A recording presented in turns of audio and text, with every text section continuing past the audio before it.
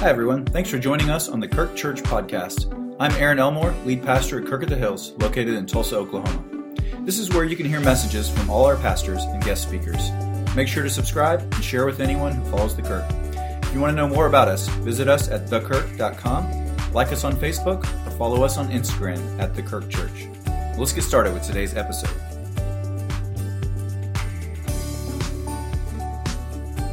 Well, good morning.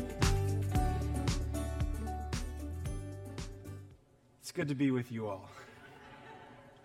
It's good to see you. It's good to be seen. It's good to see something besides the four walls of my house. I am excited to be here today. I barely made it out of quarantine in time to come and share with you our final message in this series on our mission statement. My entire family had COVID, and we are all much better.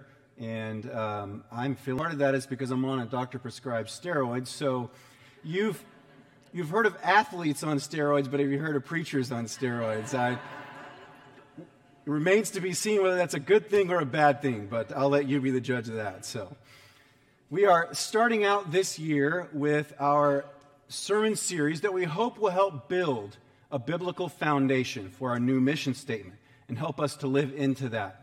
Our new mission statement is that we are a Christ-centered community for you, for Tulsa, and for the world. So fundamentally, our mission is to participate with God in His building of a Christ-centered community of people who are Jesus first, who live Christ-centered lives. And then within that, we've nuanced a couple of different aspects. The first one means that mission is that we are for you. It's relational work. It's personal. It's incarnational. We are bringing the presence of Christ, and we are taking with us into the world the presence of Christ. And we are bringing people into this incredible new way of living with Jesus Christ at the center. And so whoever you are, we are for you becoming the person God created you to be, and we invite you to become part of this community of Jesus people. Secondly, our mission has a uniqueness in that it is geographic. As individuals and as a community, we have right now, because we're living in this time and this place in history, we have a calling to this place and to these people.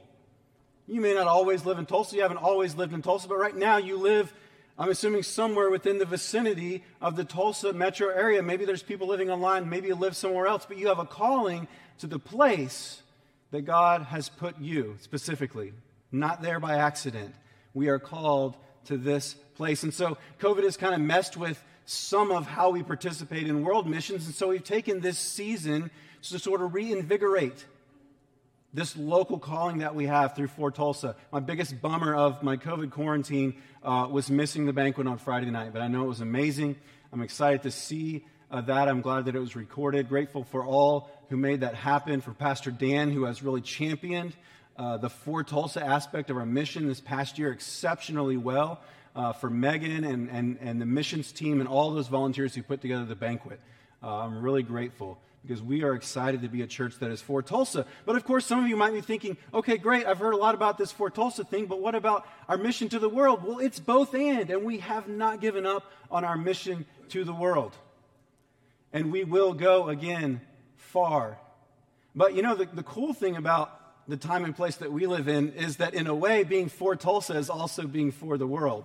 Have you noticed how it's happening? We live in a very large country. It's very populated. People from all over the world are coming to the United States. So I'm not saying that we don't have a calling to go, because we do, but we can also be for the world by being for our neighborhoods, because people from all over the world live in Tulsa, Oklahoma. And so that's cool that we live in this time, in this part of God's mission, because that isn't always the case in every part of the world. And so there's a kind of overlap to that. So the final aspect of our mission is that it's comprehensive. This Christ-centered community and mission is for all nations, as we've just heard about by the beautiful message presented through the choirs we've just read, as Pastor Dan just read from Matthew 28. This mission is for all nations. And listen to this snapshot from the vision of heaven that John recorded in the book of Revelation. He said, "After this I looked, And there before me was a great multitude that no one could count, from every nation and tribe and people and language, standing before the throne of God and before the Lamb. Friends, this is the vision of where we're going.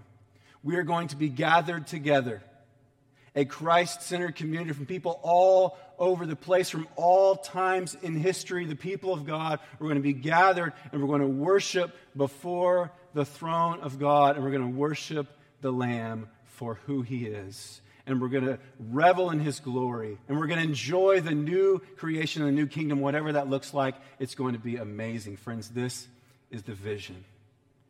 And so today we're looking at one of the places in Scripture where Jesus himself very clearly articulated this mission to the New Testament church as it's starting out. But the vision is to where we're going, which is this incredible, beautiful vision of heaven, Revelation 7:9. And so it's one of the reasons that we have a desire as a church to, over time, by the grace of God, be a better reflection of our neighborhoods and a better reflection of what heaven is going to look like. That we would be a church filled with all kinds of people, of all different ethnicities, because this word nations, all nations, it's the word ethnos, all different ethnicities. And so that's our desire. And that's not a political agenda so we can be politically correct. That's a biblical vision of what the church can and should look like. And there's all kinds of obstacles to that. But let's just pray by the grace of God that we would, in our small groups and in our Bible studies and in our communities and in our relationships, that God would draw people, all kinds of people, into his community, into our community as we worship Christ together. So, can I get an amen on that? All right. So let's take a look at a few different aspects of what this text reveals about our mission. An incredible text. You're probably familiar with it, but let's pray we can look at it through fresh eyes. So first we see that our mission is grounded in the work and authority of Jesus Christ. So let's start with the work first. The mission of the church begins with the resurrection of Jesus Christ. Now, the mission of God goes all the way back to the beginning of the story, but the particular aspect of it for the New Testament, the New Covenant church, happens when the risen Christ appears to the disciples. This is the moment that changes everything. And so our mission is based on the work of Jesus. Now, what do we mean by the work of Christ? Well, really we mean specifically all that he came to do in his incarnation, his birth, his life, his ministry, his teachings, his death, his resurrection. All of that is the work of Jesus that we're talking about. But the resurrection is the pinnacle of that work. It's the linchpin, in fact, that is the way that Paul describes it. It all stands on the resurrection of Jesus Christ. This is the proof of the divinity of Jesus, that he is who he says he is. It's the proof of God's supernatural power. It's the proof that his work has defeated death, hell, and the grave. It's proof that God has accepted the substitutionary atonement of Jesus Christ on our behalf. It all comes together in the resurrection. This is what launches the mission of the church. When the disciples see the risen Christ, this is the moment in history that changes everything and is continuing to change our world today. And so the passage begins with the disciples going to Galilee, to a certain agreed upon location on a mountaintop. And when the disciples see Jesus, what's the first thing that they do? It says they worshiped him. They worshiped him. Well, what does that mean? I mean, most of our concept of worship is through a formal worship service like this. What this word means, really in this context, is to get on your knees and fall on your face out of reverence and respect for someone who is superior, such as a king or a higher-ranking official. That's what this word worship means, to fall flat on your face out of reverence and awe and respect and joy and admiration. You know, when the president of the United States steps off Air Force One, you see all the military personnel lined up, and they're all standing there, and they're standing at attention, and they're saluting. Whether they voted for that person, whether they like that person, the president is the commander-in-chief of the armed forces. And so in that moment, they take that posture because they are saying, in effect, whatever was happening before you got off that plane, whoever we are and whatever orders we've been given, all of a sudden, you are the most important. You are the highest ranking person. And whatever you say, we are going to do. And in effect, it's a very different concept, but I think this is the idea of worship, is this idea that Jesus is the most important person. Whatever ideas we have for our life, when we see him, when he shows up in our lives, when he showed up to the disciples and they saw him in that moment, they fell flat on their faces. They were undone because Jesus was standing in front of them. I mean, can you imagine this moment? Can you imagine someone that was dead? Dead. I mean dead. You knew it. You saw it happen. They were dead. And now they're alive. I think we hear it so many times, we think, okay, yeah, Jesus was raised from the dead. No, Jesus was raised from the dead, people. I know I'm preaching on steroids this morning, but this is good stuff. This is good stuff. Jesus was raised from the dead. And I wonder just how many times in our lives do we have similar moments? And it's not about these mountaintop experiences. I realize most of our life of discipleship is lived in the valley. But I think we need those moments in our lives when all of a sudden it's just real. All of a sudden it's like Christ is there in front of us and we realize you are real. And we realize what Christ has done for us. And we just fall on our faces and we just want to worship him and glorify him for what he has done. I wonder if you ever have those moments. And sometimes I think they're few and far between because we're too distracted. We just have so much going on and we really don't take the time to stop and think about Jesus Christ and the work and all that he has done for us, the authority in our lives. I'll tell you really quickly a story from my own life. A few years ago, I had the opportunity to take a little study leave, and during that time, I worshiped at a couple of different churches here in town. And it's very good and healthy for a pastor to go somewhere else and not feel like they're the person in charge or leading and all that. So there's a lot of good things about it, but I'll tell you, I showed up at this church, and it was pretty full, and it was the very first time I'd ever been there, and I sat sort of towards the back, and it was just beautiful to see different people of God, and just to be there and enjoying. And the first song started, and it was just really simple, and they started playing Amazing Grace. And I'm telling you, I just began to weep. I mean, I was just undone by the beauty and the simplicity of the amazing grace of God. And I'm not a person that does that all the time, and that's okay too. But I just began, and of course at first I'm like embarrassed. I'm thinking, this is the first time I've ever been in this church. And it was to the point where, I mean, the people beside me, they knew it. I mean, I'm like trying to hold it in, and they're probably just thinking, who is this guy? I was just in that moment amazed by Christ and that's why I think about moments like that in my life, and I could tell you many. And again, we don't live from moment to moment, but we do need at times, I think, when we really just stop and we ponder the grace of God and we worship him. We're just laid out before him in all of what he's done. So then in verse 17, it continues on. It says, when they saw him, they worshiped him, but some doubted. I love that Matthew includes this in the gospel. I mean, you didn't have to include that detail, right? Glorious moment, Jesus appears, all the disciples worship him, and then they go on and get about their mission. But nope, we get this little phrase, but some doubted. Now, what does this word doubt mean? It doesn't mean total unbelief. It means to waver.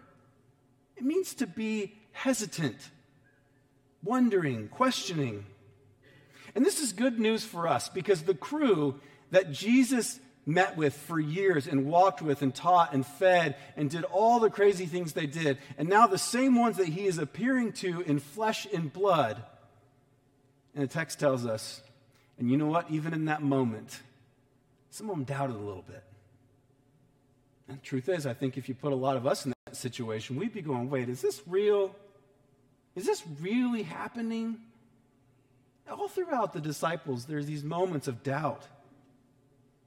And I love this because we get discouraged, we get distracted, we doubt, we waver, we question things. We have a hard time with God's will and what's going on in the world. We struggle in our lives.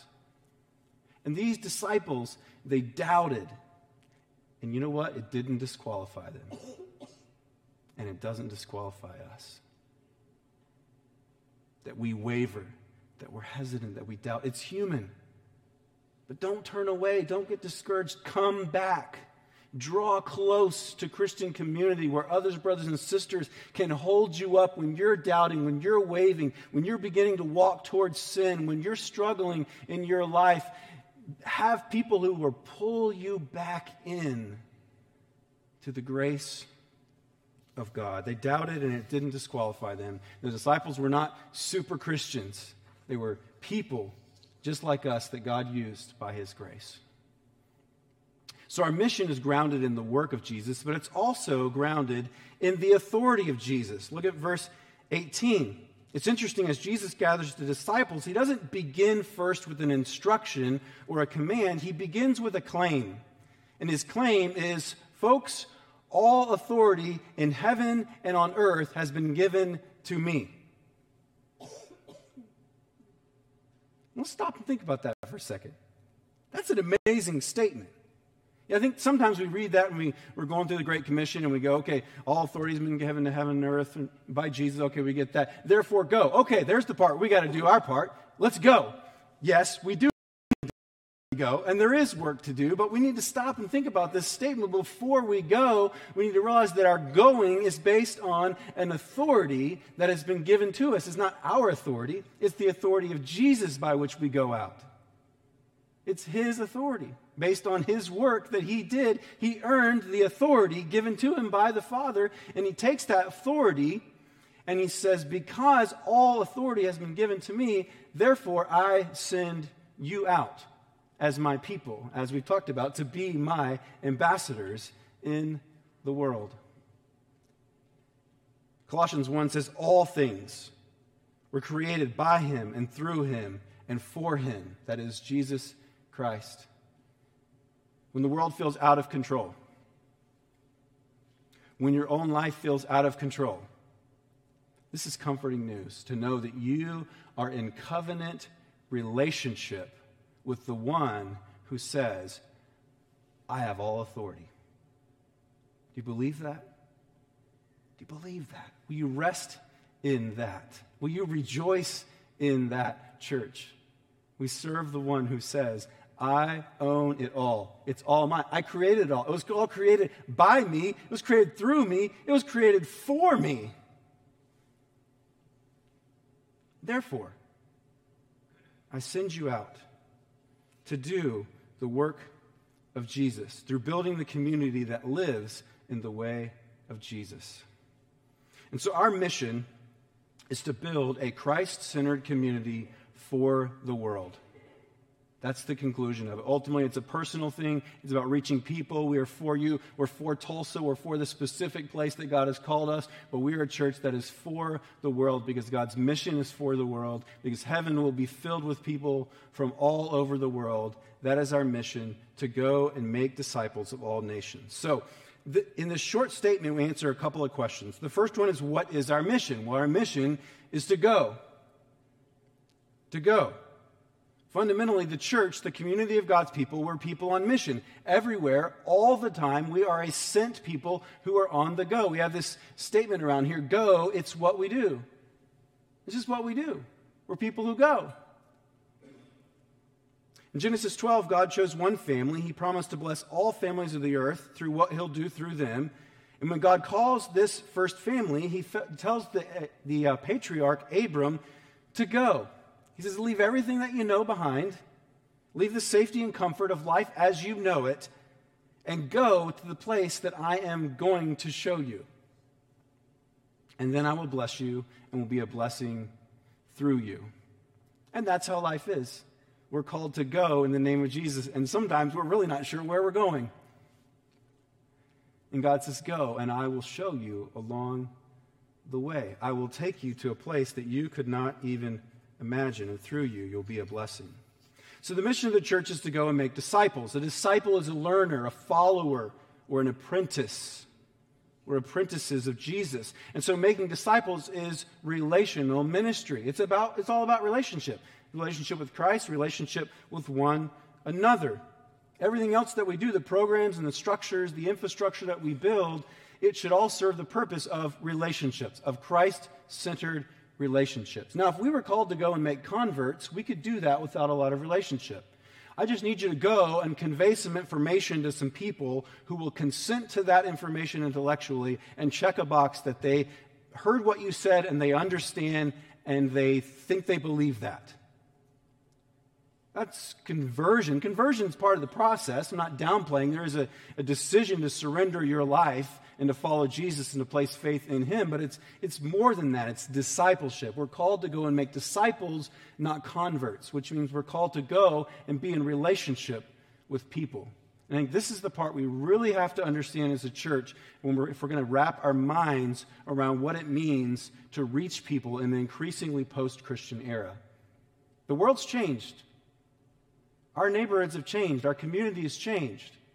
We're living in a different time, and I don't think that the Western church yet has figured out how to reach people in this new time. I haven't figured it out yet. I haven't heard anybody who's figured it out yet. But I know part of it is changing our mindset. Because I think some of the programmatic approaches that God has used in the past, absolutely, but I'm not sure that that's totally going to get it done. But I know where it starts fundamentally is relationships, because that's always where it starts, and that always has worked, is relationship-based approach to the mission. So that's why we got to get out in our city, and we got to get out interacting with folks, and it's a challenge for every single one of us. So who do we go to? Well, Jesus says, all nations. Elsewhere, Jesus affirms and clarifies this. At the beginning of the book of Acts, Jesus says, you'll receive power when the Holy Spirit comes on you, and you will be my witnesses in Jerusalem and in all Judea and Samaria and to the ends of the earth.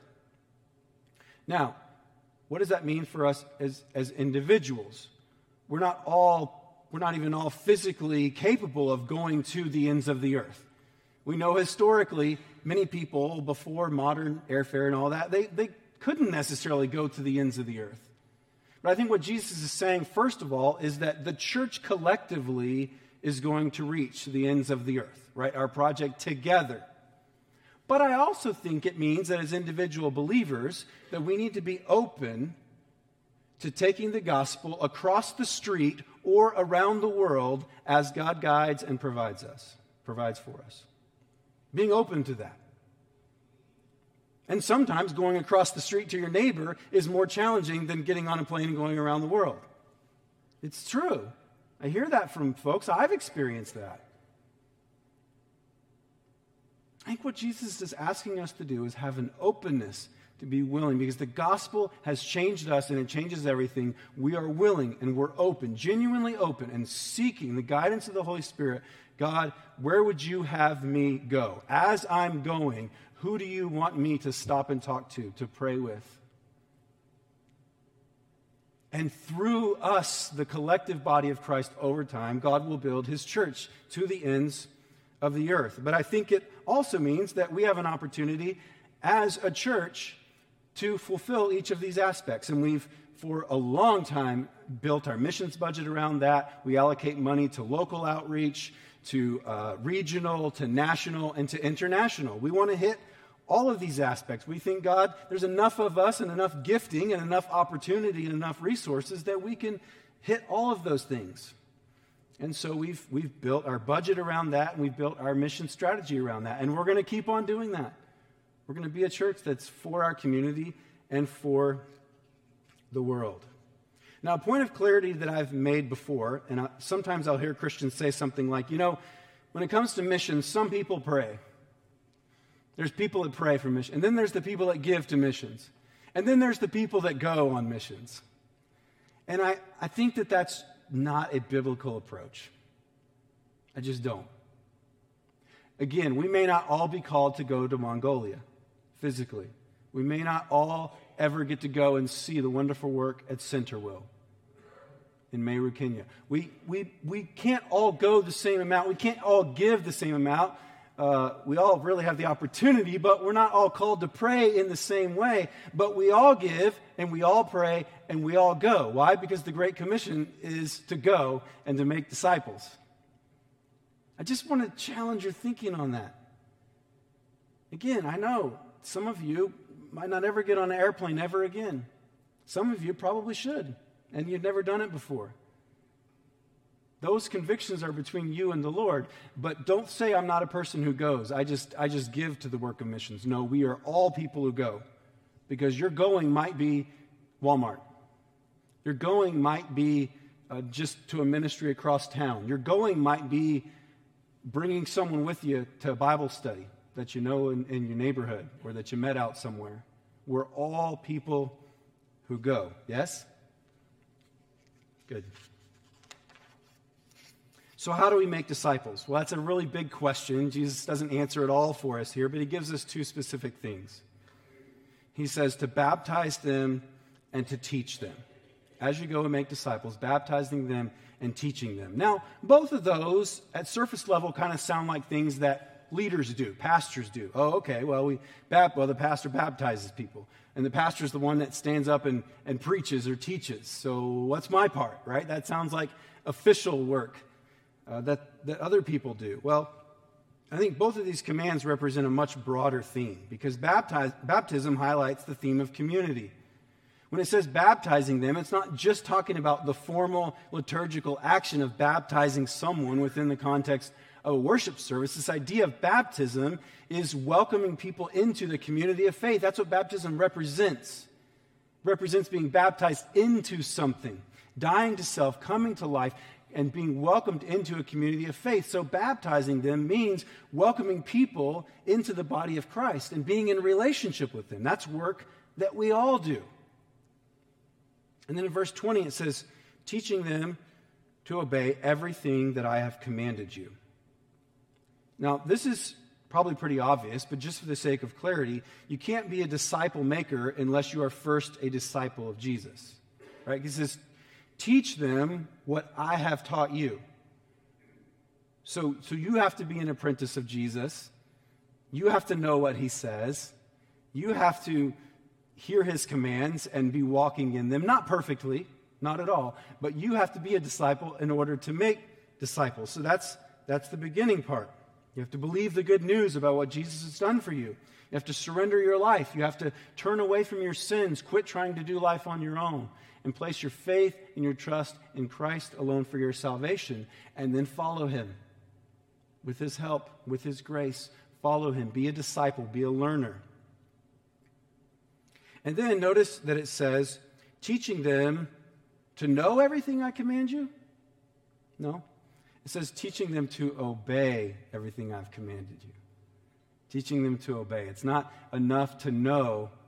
It's teaching them to obey. And so together we walk alongside people. We don't just teach them what Jesus has said, but we follow Jesus and we help them and encourage them to actually obey. We actually want to become more like Jesus. So we have to know him.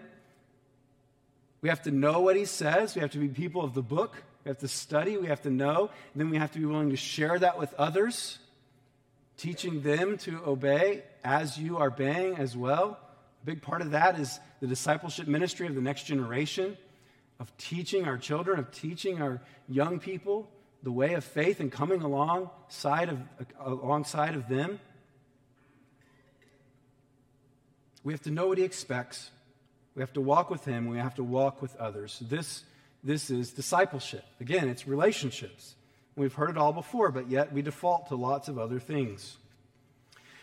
A really quick application for all of us. I think one step in this, a relational work that we can all do, is inviting people.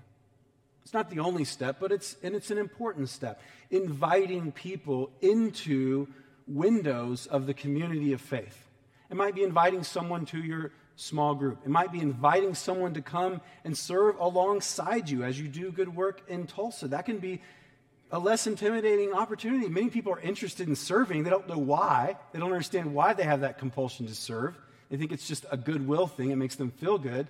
No, God hardwired that into us. And so people can come and serve alongside of us and come to understand why it is that we serve. We serve because we serve a God who has served us and who loves us. And of course, the invitation to invite people to come and worship. That used to be the first step.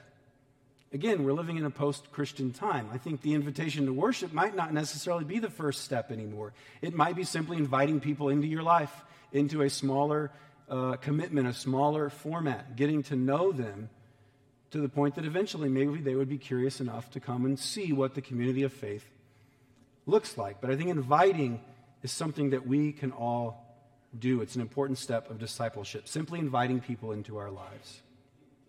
I'll close with this. Our mission is empowered by the presence of Christ. What a beautiful reminder. What a beautiful promise. How beautifully we have heard it this morning already. Thank you, choir. Surely I am with you always to the very end of the age. Engaging in the work of God and the mission of God, that can feel like a very daunting task, can't it? It just feels so big. It feels like the opportunity is so great. It feels like the world is just such a mess. It's like, where do we even go from here? You ever ask yourself that question? Where do we even go from here? Turn the TV off. Stop. Get off social media and read this passage. God is doing his work in the world. He is building his kingdom. And he says, I am with you to the very end of the age, and nothing can stop my mission of building my church. Nothing can stand in the way of it. God is building his community right now. Right now. And nothing can stand against it. And he has invited us to participate in that mission. And he has promised us, no matter what happens, I am with you always to the very end of this age, which also implies that there's an age to come after that. This age, to the end of the age as you know it. And then that's when real life begins. And so at the end of the day, what's going to make us successful in our mission is not strategy. It's not a program. It's not charismatic leadership. It's not the right resources or the right education. What we need to be for the world and to carry the mission of God into the world is the presence of Christ in our lives. That's what we need. He'll give us all the other things that we need. We need his presence. We need an abiding presence. We need an overflowing presence. Pastor Colin hit on this a few weeks ago. We need the sense that we have been with Jesus, that there's something about us that is qualitatively different, and it's not us, it's otherworldly. We need the presence of Christ overflowing from our lives as we go. If we take the presence of Christ with us into the world as we go, we will see amazing things. We have a mission. It's to be Jesus' people. For personal, individual people, for our community, and for our world. What an amazing mission that God has swept us up into. He is doing it. He invites us into it, and nothing will stop it. Would you join me as we pray together? Father in heaven, I thank you that you are a God who is for us. And if you be for us, what can be against us? And God, I pray that joy and that hope and that longing in our hearts of all that you have placed within us, God, that you would spill it over, it would overflow from our lives into the lives of others. God, we pray that you would help us to be obedient, to be willing, to be open, to surrender all, to bow before you and say, God, whatever it is that we had on our mind, whatever agenda we had before, you are here and you are our commander-in-chief. You are our Lord. You are our master. But you also are the one who loves us with an everlasting love. And so, God, we surrender all of who we are to your work and to your mission. And we pray, we know that it will be successful in the ways that you define it. So help us as we become discouraged. Help us as we turn away and we are unfaithful. God, to keep coming back to you and your faithfulness to carry out your mission in the world.